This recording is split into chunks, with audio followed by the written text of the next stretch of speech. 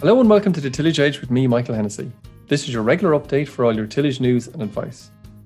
With the passing of the high winds and heavy rains that dogged all of February, there's certainly more of an air of spring around at the moment. Oilseed rape in particular has started to grow and is looking quite green in most fields. Similarly, winter barley has turned a distinct colour of yellow over the past 4 to 5 days, and many growers are now anxious to apply fertiliser. Every year is unusual in itself, but last year seemed to be even more unusual in how kind the weather was right through the autumn and into the winter. With the result, crops are looking more advanced than normal, but it remains to be seen if that's really the case. So today I'm delighted to be joined by Shay Phelan and Kieran Collins, who are both tillage specialists in Teagasc, to chat about how crops are looking and what actions are needed over the next week to 10 days. Kieran, can you remind us of the areas of winter wheat in the country this year and how that differs in percentage terms in comparison to other years? Very little change, we think, overall, Michael. I suppose we did have quite a good autumn, especially there towards the end of September, early October. So, like last year, according to the Department of Winter Barley, was just over 67,000 hectares. So estimates from the trade and that would say it's in or around the same there again, or maybe slightly below that. Oats may be up fractionally. On last year, we had about 14,000 hectares there last year. So we're saying maybe in around 15. Wheat is probably up a little bit.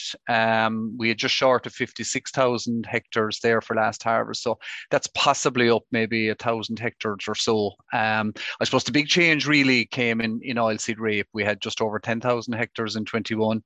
It looks like that's at least 13,000 hectares this year. So cereals probably thereabouts with the previous year, but rape up significantly, Michael. Okay, very good. And in terms of all those crops, Kieran, how in general are they looking down south for you? Generally good. As I said, look, sowing conditions there in the autumn were quite good. Establishment was good. We've had a very benign winter. So, there's no missing patches and that. And look, growth is just sort of kicking off there. So in general, good, Michael, really, yeah. Always a good start when they're there wall to wall. Shay, in the kind of the Midlands and the north side of the house, are they all looking as well up with you? Yeah, Michael, I'd say pretty similar to what Kieran was describing there, with probably the exception of there was a few late crops sown after things like potatoes and beet. Those are, I won't say under a little bit of pressure, but probably not as forward as some of the earlier sown crops. But they're for the year that's been in it, I mean, they're looking quite well. There's not too many gaps even in those crops, so the yield potential in them I'd say is quite good.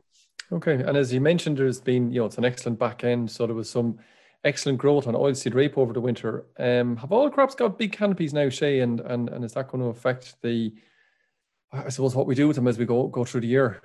It's, to be honest, Michael, it's very much a mixed bag. A couple of weeks ago when we were looking at crops here on the farm walks, we would have said there was a lot of big canopies out there. But certainly since then, I think there's been quite a bit of pigeon grazing in some cases, not in all cases, but in some cases. And where they are concentrated, they are actually doing a fair bit of damage now. So there's quite, where you would have had maybe GAIs maybe a month ago in the region of maybe 2. Some of those are back closer to 1.5, maybe even 1 now at this stage. So some are not as good as they were. Now, there are cases out there where there's been little or no pigeon grazing, and those crops are performing quite well at the moment. And again, we're seeing GAIs in some of those crops of 2 and maybe even an isolated case, even as high as 3. So, it's a very much a mixed bag, case by case. Location is a big issue in terms of whether there's pigeons in the area or not.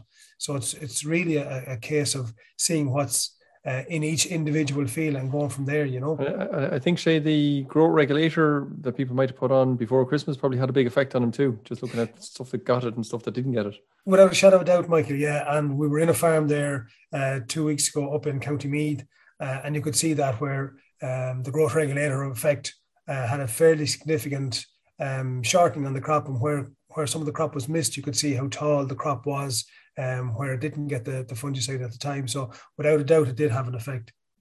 So all crops, Shay, all of those oilseed rape crops, I should say, are growing pretty strongly now at the moment. Do they all need nitrogen in an urgent kind of way, or is it a bit more dependent on what's in front of you? Well, again, yeah, it is, Michael. I suppose it's a case by case basis, and I've been in farms whereby you have maybe fields even side by side where you could have GAIs of 1 in one field and maybe 2 in another field. So if you're in that situation, if you have a low GAI crop, you probably need to start going with nitrogen now. So if you have a GAI somewhere around 1 or lower, you probably need to start putting nitrogen on that at the moment. And generally, I suppose what guys are doing is putting out their compound. But if they have got O's or something like that on it already, or they've got manures in the autumn, chicken manure or slurries or something like that in the autumn, then there's the opportunity to just go with straight nitrogen. So on those crops, those low GI crops, certainly I will be going probably this week or certainly next week. On some of the really big GAI crops, there's no need to go yet. There's still a bit of time for them before they start applying fertilizer on them. And reality, they probably should be sitting down calculating what they actually need, because some of those really big GAI crops don't need a whole lot of fertilizer, so they need to be very, very careful what they put out. So download the app, the GAI app, and assess the crop and do calculations, because it's pretty easy to do. So exactly. Yeah, okay. And just say, in terms of sulfur, should that go on at the same time for those lower GAI crops now? Absolutely. And I suppose that's the conundrum that guys are starting to face at the moment.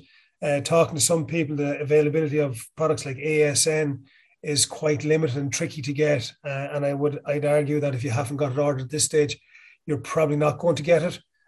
So they should be putting out sulfur if they can. Failing getting something like sulfate ammonium or ASN, you're probably looking at Sulcan.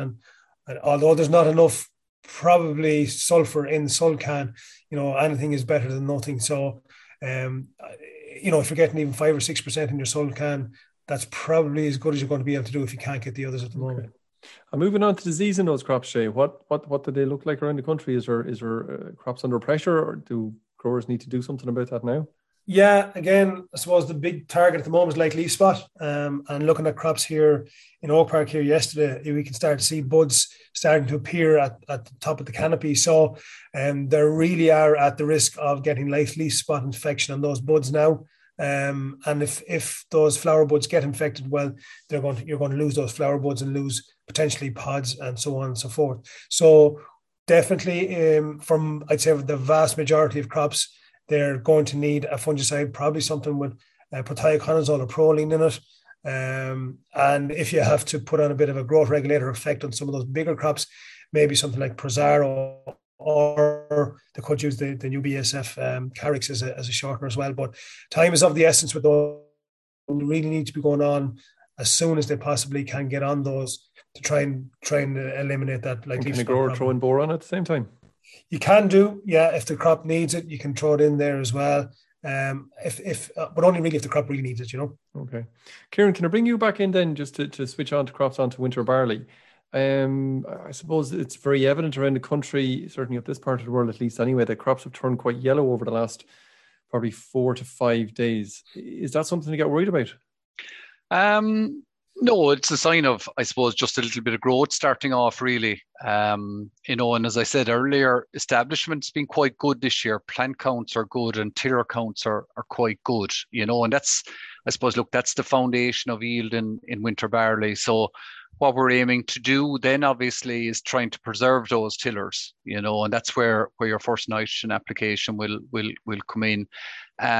So, any work that's been done here in Teagasc would show that, up to growth stage 30, there's no detrimental effect on yield. If you delay nitrogen after that, certainly you'll start running into trouble.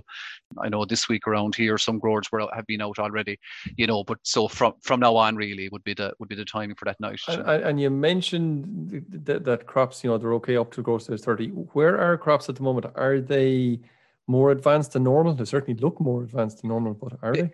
There's a little bit more growth in them than normal. And, if we take kind of around St. Patrick's Day as being a kind of a typical, date for winter barley to be growth stage 30, I suppose this year, combination of maybe some slightly earlier sowing and obviously the mild weather that we mentioned already, some crops are a little bit more advanced, and you can see it in growth. There's maybe an extra tiller, but you really need to strip them down and have a look. And, we were looking at some crops there in Oak Park, and down this side of the world, and I don't think that there's very little winter barley actually at growth stage 30 yet. And sometimes what can happen as well is, when crops, when they're a little bit more advanced in the spring, they can sometimes spend a little bit longer at growth stage 30 as well if the weather stays cool.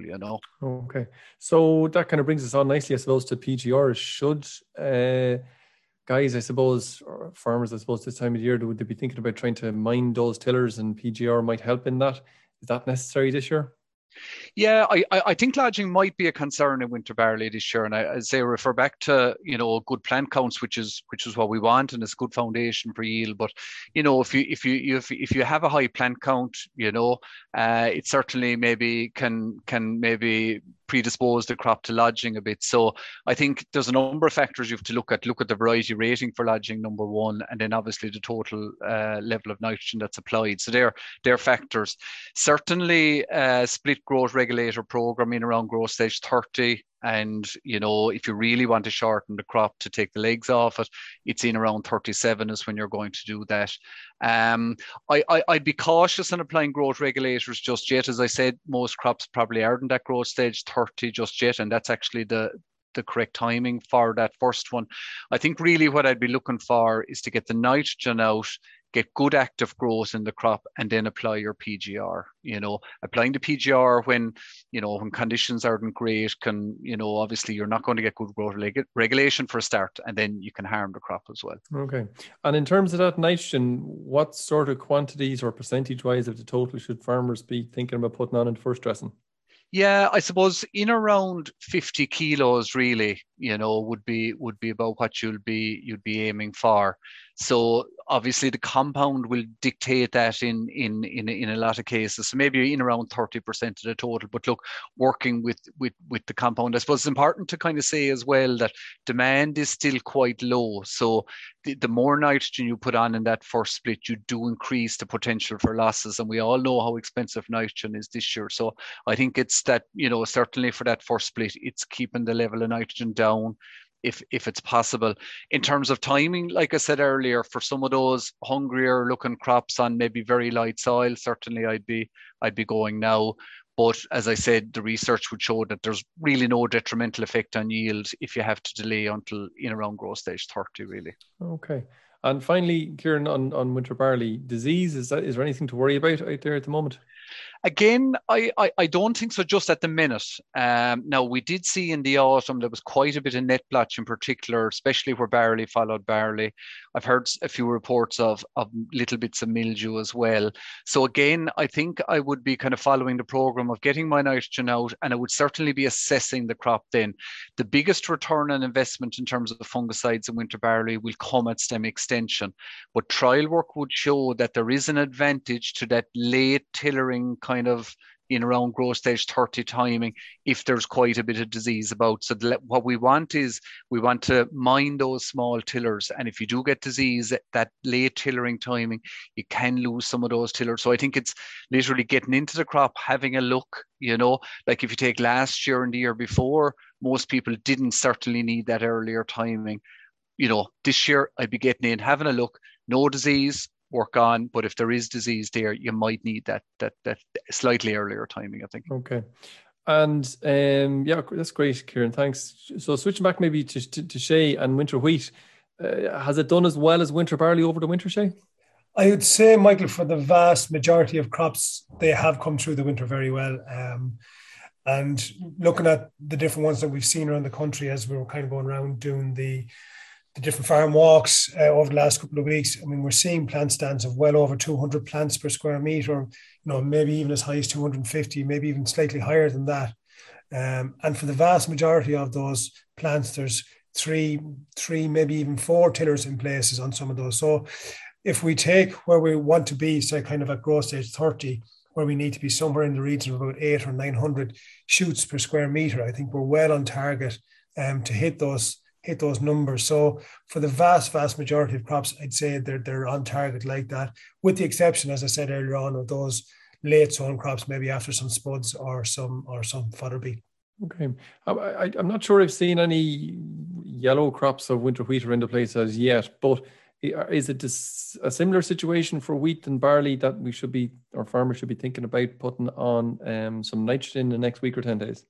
No, I think they're quite different crops in terms of how we manage them. I mean, from a barley point of view, you want to get as many tillers growing and make all those tillers survive. So you need that early nitrogen to just boost tiller survival. In wheat, is not as critical, so we can delay on those crops where the numbers are already in place. We can delay our nitrogen on those normal crops, shall we put them, or those ideal crops as they are at the moment. And really around mid-March is where we want to be. There's no mad panic on it yet, whereas, as Kieran was saying, quite a lot of farmers want to go winter barley at the moment.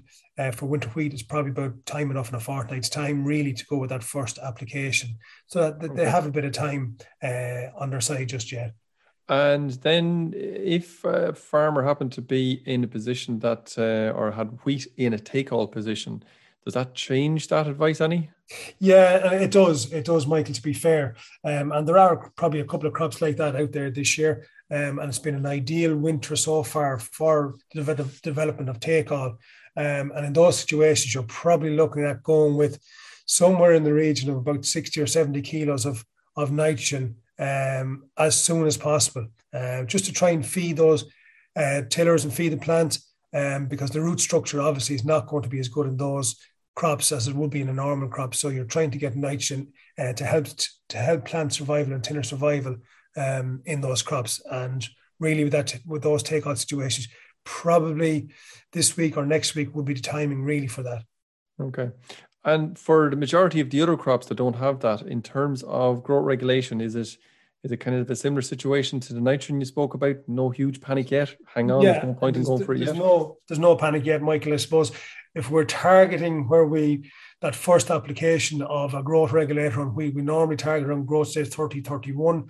There's little or no crops anywhere near that at the moment. So again, that's probably going to be a couple of weeks' time. And, again, probably towards the end of March probably is where most crops are going to need that first application of a growth regulator. But I suppose it's again really looking at the dissecting the plant and doing that assessment case by case basis. Yeah. And there's no doubt there was some very early sown crops, and they may be a little bit more advanced. So it's a case of getting out, as you said, dissecting the plants, go and see where the internal development of the plant are, because there are some crops out there starting to look a little bit leggy, but it's the internal growth stage is what we're concerned with. Okay. And in terms of disease then, Shay, yellow rust became, I suppose, a major worry over the last 2 or 3 years, and last year was a very big worry early on in the season. Is there any yellow rust out there at the moment? And if there was, should growers be thinking about going at it now or in the next week or 10 days? Yeah, I suppose the first thing to do again is, if you are in looking at crops, I suppose is to assess them there for the likes of disease. And yellow rust was one, as you rightly say, was an issue last year.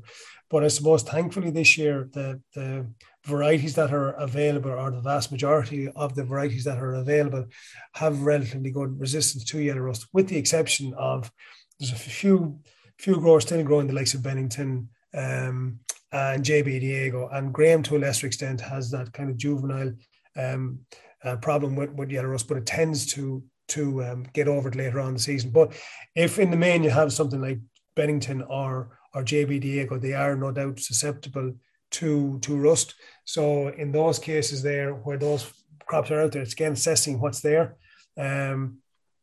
Really, it's kind of dry weathers where you really see the big infestations of yellow rust. And weather in the last couple of weeks has kind of dampened down that yellow rust problem on the few crops that we've seen there about a month ago. It seems to have lessened that problem quite a bit. But if it does start to get out of hand, well, then no doubt you need to start going in and looking at putting on something like a strobilurin or something like that, or even a morpholine if you can get it at this stage, to try and quell that yellow rust, because it's one of those diseases that really will take out crops before they ever get going in the spring. So we need to take care of it early on. Okay, so I presume, Shay, or how often do you think that if you have some of those susceptible varieties, how often should growers be out in those fields, walking, examining, getting down their hands and knees to make sure that it's not taking off on them? weekly, Michael. They really, I've seen cases last year whereby, you know, there can be huge growth in yellow rust if conditions allow within a week. So, you know, leaving it 2 or 3 weeks is really, really kind of risky sort of strategy. You need to be in that maybe even twice a week if the weather is favourable towards yellow rust. So, you know, it's constant monitoring is what we'll keep on top of it, and then making the decision at what stage then do you need to apply a fungicide, you know. Okay. Kieran, is it a similar position with wheat down the south of the country in terms of growth and disease levels and everything that Shay was talking about? Very, very similar, Michael, really, very similar. I suppose the only thing that I would comment on slightly different maybe is there certainly is a lot of septoria down in crops. You know, we wouldn't have the same yellow rust challenges down south, obviously, as you would in the northeast. But no, just walking through crops is the amount of septoria in them, all right. But again, look, it's not something that we're one bit concerned with. We know that it's the top 3 leaves, and we'll deal with that in April, you know, at that stage. And, you know, some of those leaves will probably die off, and, you know, so it could be a changed picture by the time we get to leaf 3, you know. Okay. And Kieran, while you're there, in terms of winter oats, certainly driving the country over the last while, some very forward-looking, very big-looking crops of winter oats out there. Is the internal growth in those oats matching what we kind of see from the outside, or as Shay said earlier, are they just that little bit leggy looking? They're certainly, like Shay said, a bit leggy looking, but again, when you look at the internal growth stages, most crops haven't reached growth stage 30 yet, you know, but I think it will happen soon enough. And you can see in oats, you can see the colour in oats, they have taken up a lot of nitrogen over the winter, and as you say, they are quite advanced, and, you know, as establishment was good, so your plant counts tend to be, I'm finding anyway, a little bit higher than normal, you know. So you know, look, the timing for nitrogen, I suppose, look, is normally in around growth stage 30, so we're not there yet. And as I say, they do look to have taken up quite a bit of nitrogen over the winter as well. Okay, and if people were considering about nitrogen, should they go with it shortly? And if they were, how much? Yeah, I suppose work that was done by John Finnan would suggest that kind of an equal 2 equal splits in around growth stage 30 and growth stage 32 would be ideal. So I think I'd be going for, you know, kind of a strong growth stage 30, especially if your crop is quite green and thick, maybe, you know. And again, it's the same story with the winter barley. While, you know, the advice might be to try and get 50% out in that first split, I think the compound for which a lot of people will be applying will possibly dictate that a little bit, you know, but that certainly would be the target. I wouldn't be in any great rush just yet. I certainly would be making sure it's kind of a strong growth stage 30 before I go. Okay. And any disease levels to worry about in crops?